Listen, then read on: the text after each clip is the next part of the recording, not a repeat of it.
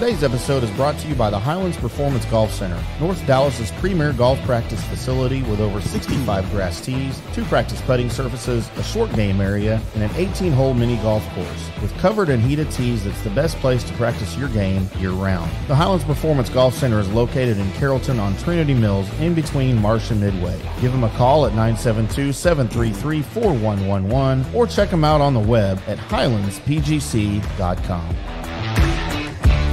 Hello, everybody. Welcome to another edition of From the Rough, America's favorite golf podcast, live right here from Tailgaters in Plano, as we are each and every Wednesday at 6:30 sharp, or 6:35, just whenever we get to it. 6:30 dull. We'll go 6:30 dull. There it is. Today's show, as always, brought to you by the Highlands Performance Golf Center in Carrollton, North Dallas's premier golf practice facility. Go check out their indoor putting studio, which is amazeballs if you're trying to get your putting game in line here as warm weather approaches, Brady. By the way, I'm joined this week by the Kevin Tway of the show. Who? Brady Hawkshurst. Kevin Tway? He hits it a long way. He's does. A big dude. I thought you did too. I've heard rumors about how long it is. They call me Sneaky Long. Oh, I don't even want to go there. We've got a great show for everybody. Lots of fun golf happened over the weekend at the Honda. Just on the edge of your seat, final round.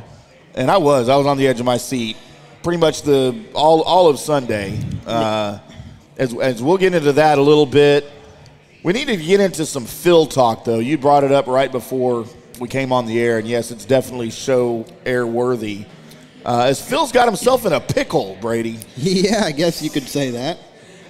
I'm a little bit bewildered by some of the fallout with some of the sponsor stuff. He hasn't done anything egregiously wrong, in my opinion. He's maybe used poor judgment in who he's partnered with, right. i.e.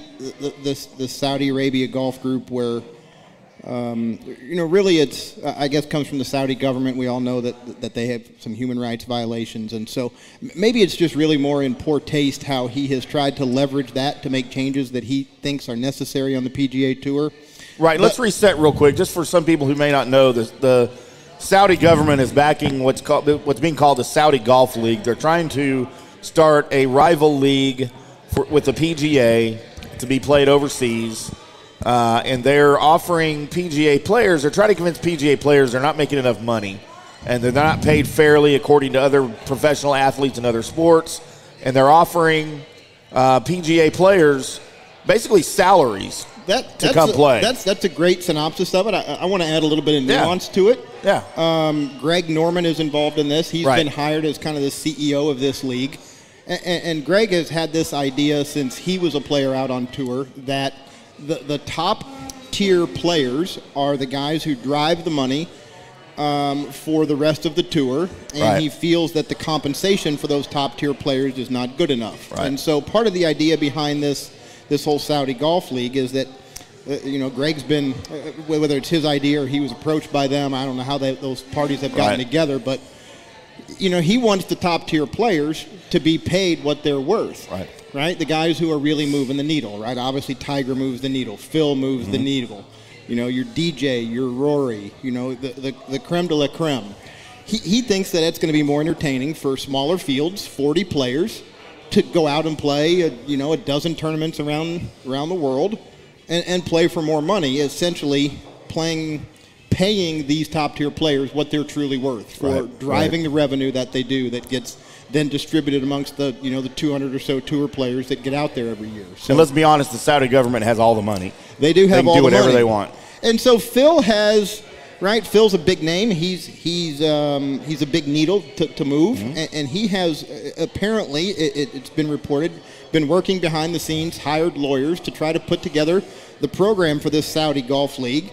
That's probably an ulterior motive, right? He doesn't really care if it succeeds or not, but what he wants to do is use that as leverage to go back to the PGA Tour and bargain for things to be different. Right. And he seems to be a one-man boat in that regard. It appears as, a couple of weeks ago, everybody essentially came out against it. Said, we're not going there. We've listened to the proposals. There's been a mix of, I support the tour, to they're not close to having a competent business model, to yeah, I'm just not interested. Right, And Phil is really trying to use that as leverage to make some changes on the PGA Tour. He feels a little bit aggrieved by the way the tour operates and its policies and things of that nature. And so is he the only player that's got a beef with the tour? I mean, surely not. I'm sure there's other players that have other beefs. But publicly. Right, but he's the only one that's come out publicly and stated he doesn't like the way things are going. Yeah, I mean, he's been quoted. I saw a thing that his apology, the 6-paragraph apology that he wrote, that came out last week, that he said the tour desperately needs to change. And I've talked to a couple of other golf professionals about this, and I'm like, is he right on this? What desperately needs to change about the tour? Right. I don't agree with that statement. I think the tour is doing just fine. I don't think golf has, outside of the meteoric rise that golf went through when Tiger was popular, late 90s, early 2000s. Golf's as good as it's ever been right now. That's what I was about to say. It's more popular now than ever. Yeah. Purses are larger than ever. There's an influx of young players coming in. And I mean, the golf journalists of the world need to corner Phil and say, what needs to change? What's so bad about it? What is your laundry list of things that you need to change? And certainly publicly he came out and said, the media rights deal. That's one thing, that players don't have access to their own moments. Right. Phil hit a shot at Augusta a few years ago out of the pine straw. Right. He doesn't have the ability to use that to market himself. Right. He's thrown out some numbers, and everybody has said, hey, those numbers are inaccurate. They're wrong. Right. Phil, you're stupid. and said, no, that's not the way it works. And so that seems to be more than anything what has maybe caused some of the backlash is that, first of all, what needs changed? Number two, the numbers that he's reported about, the tour is sitting on X millions or billions of dollars of media rights. That has not been substantiated by anybody. Everybody says, no, that's wrong. Right. And certainly he used, an expletive in what he thought was an off-the-record conversation that came out. But he's not wrong about what he said, in my opinion. Yeah. Well, so, and I don't know if I think it's in poor taste to play, right, the evil Saudis, right, to try to leverage them to make change for something that, hey, really has been good to him his whole life. Right. And I mean, the backlash is coming, of course, in the form of he's losing sponsors. KPMG has dropped him. Workday has dropped the commercial where he's in the bunker, right? Yeah, one of the greatest commercials ever, by the way. Yeah, Amstel Light dropped him. Callaway put his equipment deal on a hold, right? Did they really? I hadn't heard that one. Yeah, they've paused for the moment. And I don't know if any of that's warranted. What did he do that's so egregious to make these sponsors say, hey, we can't have this partnership anymore? Right. That's what I don't understand. Right. I mean, I don't think what he's did is in good taste, but I don't know if it raises to the point of, hey, we got to cancel all your stuff. So I see two possibilities here. One possibility being that maybe there's more behind the scenes that we didn't see, that we don't know about, that he said. And if he didn't say it publicly, why would the sponsors have caught wind of it? Why would it be a big deal, like you said? Or two, there's even something bigger going on behind the scenes, and sponsors might have been looking to drop him anyway. Oh, and they're just looking for a reason. That's my experience. Yeah. Don't give him a reason. The straw that broke the camel's back, right? Yeah, just one little thing. Now, I know, the Saudi government, politically, nobody agrees. Nobody can agree with the Saudi government and their political standings and the human rights violations that go on over in their country. But, I don't know other than that. I guess it's like dealing with the mob kind of here locally. I don't know any other analogy I could put with it. But you don't want to cross the mob, No, you don't. And you don't want to piss them off because just, things will happen. So that's the only other thing I can imagine, that they're just distancing from him because, hey, we're not going there. And maybe what part of it could be what was absent in his apology, right? He never came out in his public apology and said, hey, I support the tour. He hadn't changed his stance. Right. It appears as though he still wants that Saudi Golf League to at least give him leverage to try to get the changes he thinks are going to make the tour better. Right. Appears he's the only man standing in that group, though. Nobody else has really, come to support him, right, and to second his views, which I think is kind of interesting. I don't, I guess they're in it for the money. clearly the Saudi Golf League, they have money already. Are they just trying to become bigwigs in the world of golf? Do they really want to try to compete with the PGA Tour? I'm not real sure what their motivation here is. You heard the term sports washing, right? Yeah. Try to get everybody to forget about, how despicable you are as a regime. Right. By sidetracking people. Hey, everybody likes to watch golf. Diverting their attention. And I can understand if there are forces at play behind the scenes in the golf world that, really want to expand the game and grow it all over the world. I don't know if there's golf in Saudi Arabia. They have some golf courses and host a tournament, but right, if we can get, a million Saudi kids to play golf, that'd be good for the entire industry. Sure. We don't necessarily want it from the support of the government who, operates in ways that as Americans we don't believe in. Right. So and I mean, the PGA is sort of expanding internationally. I mean, they play events outside of the United States, and I'm sure they'll grow doing that. And I just think, and I've tried to put this together in my head as why the Saudi government would even be interested in this, but other than local benefits, I can't think of anything. I can't imagine that they think they're going to win, that they're going to beat out the PGA Tour. Yeah, because we've talked about it on shows before here with Johnny. Like, well, what happens with these guys? They want to play in the majors. You qualify for majors with your world golf ranking. So the majors are not events that are conducted by the PGA Tour. Right. But you have to qualify to play in them. You do. They count as points and earnings towards the PGA Tour. Right. The PGA Tour doesn't own or operate those events. So, Greg Norman has sent a letter to the PGA Tour commissioner and said, hey, really, because the PGA Tour has threatened to ban players from the tour if they accept the money and go play in this rival tour. Right.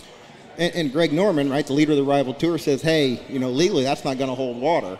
And I wouldn't be surprised if one of the next things that we see is Norman file a lawsuit because of the threats made by the PGA Tour banning their players. It's antitrust violations. It's, we believe in, as a theory of our country, right, we believe in competition and let the free market figure it out. And that's essentially what Greg Norman is saying. Hey, right, just let us operate. Right.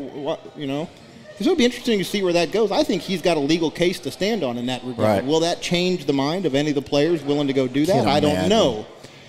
Because certainly, they want to play in the Players' Championship. They want to probably play more than the dozen or 10 or so rumored events that the Saudi League is offering. Right? There's 52 weeks in a year, and hell, there's 40 tournaments at least. Right? So there's more opportunities, but it'll be interesting to see how that might play out if this Saudi group led by Norman does sue the tour. So to me, the only players that I could see being interested in this tour would be the players that aren't winning on the PGA Tour.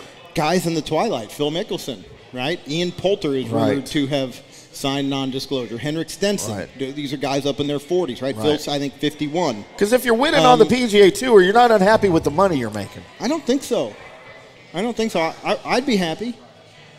I mean, we're looking at purses for the Arnold Palmer Invitational at Bay Hill this weekend. The purse is $12 million. That's a big one. That's a pretty big one. Yeah, I think even that's as much as a major.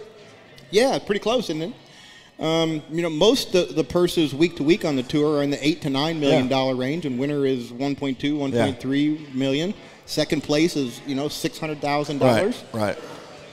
You can make a career, you can make a pretty hefty living finishing 15th every week. Yeah, never winning.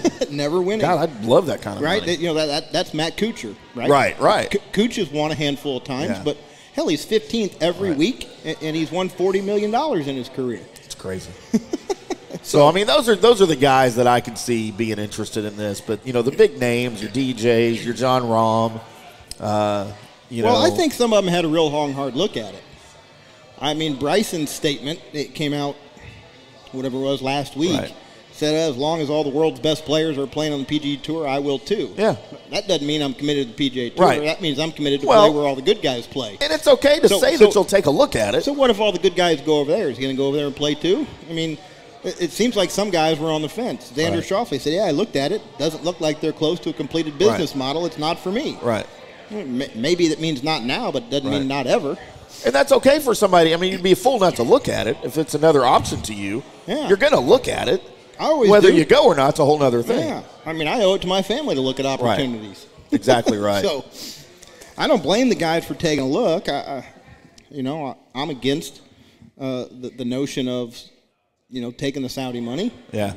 I'm not into that. Right. But maybe they'll pay everybody in Bitcoin. Maybe. Like Odell Beckham Jr. took all his entire salary from the Rams in Bitcoin last year. Is that going to make him more money in the long run? Yeah, I don't know how that works. I really wish Colby was here so I knew how that worked. Well, there's your Phil Mickelson Saudi Golf League talk. I'm sure we'll do that more as the season goes on and as more stuff comes out about it. But it's definitely something to pay attention to in the media. It's going to quiet down, I think, now going forward because it seems like everybody in the top 10 has said, hey, we're going to pass. Yeah. And no one's interested in what everybody else thinks. If you don't ever grab a big fish, then how do you get it off the ground? I mean, who wants to go watch Stenson and Westwood and Ian Poulter go play these events? I mean, those guys were great stars in their prime, but they're all past their prime. I'd rather watch the Corn Ferry Tour and the up-and-coming guys, to be honest. The guys that are eventually going to be on the PGA Tour anyway. Sure.